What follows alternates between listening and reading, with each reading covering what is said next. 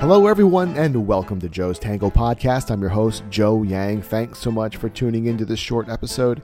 If you're new to tango, you'll probably feel your heart racing the moment you show up to your first few milongas.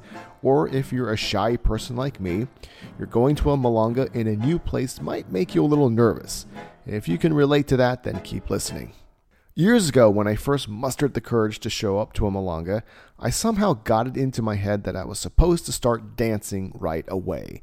I wanted to gain as much experience as I could very quickly, and thought that dancing a bunch was the best way to go about doing that.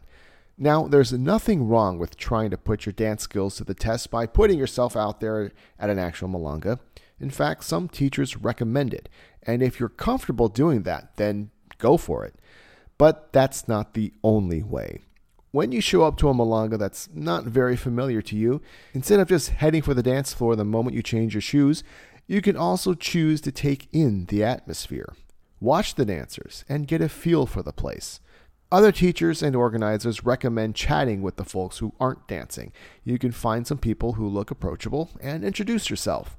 Although it's really interesting to become acquainted with people by dancing with them, having an old-fashioned verbal conversation can also be really helpful. There's a good chance that some of the regulars will introduce you to other community members, give you the inside scoop on upcoming events, or maybe you'll just make a few new friends.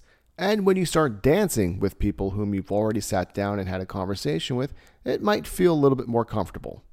Remember, milongas aren't designed just for dancing. They're also places where you're supposed to sit down and take time to chat. So next time, try getting a good read on the overall atmosphere of an unfamiliar milonga, and try emphasizing the social part of social dancing.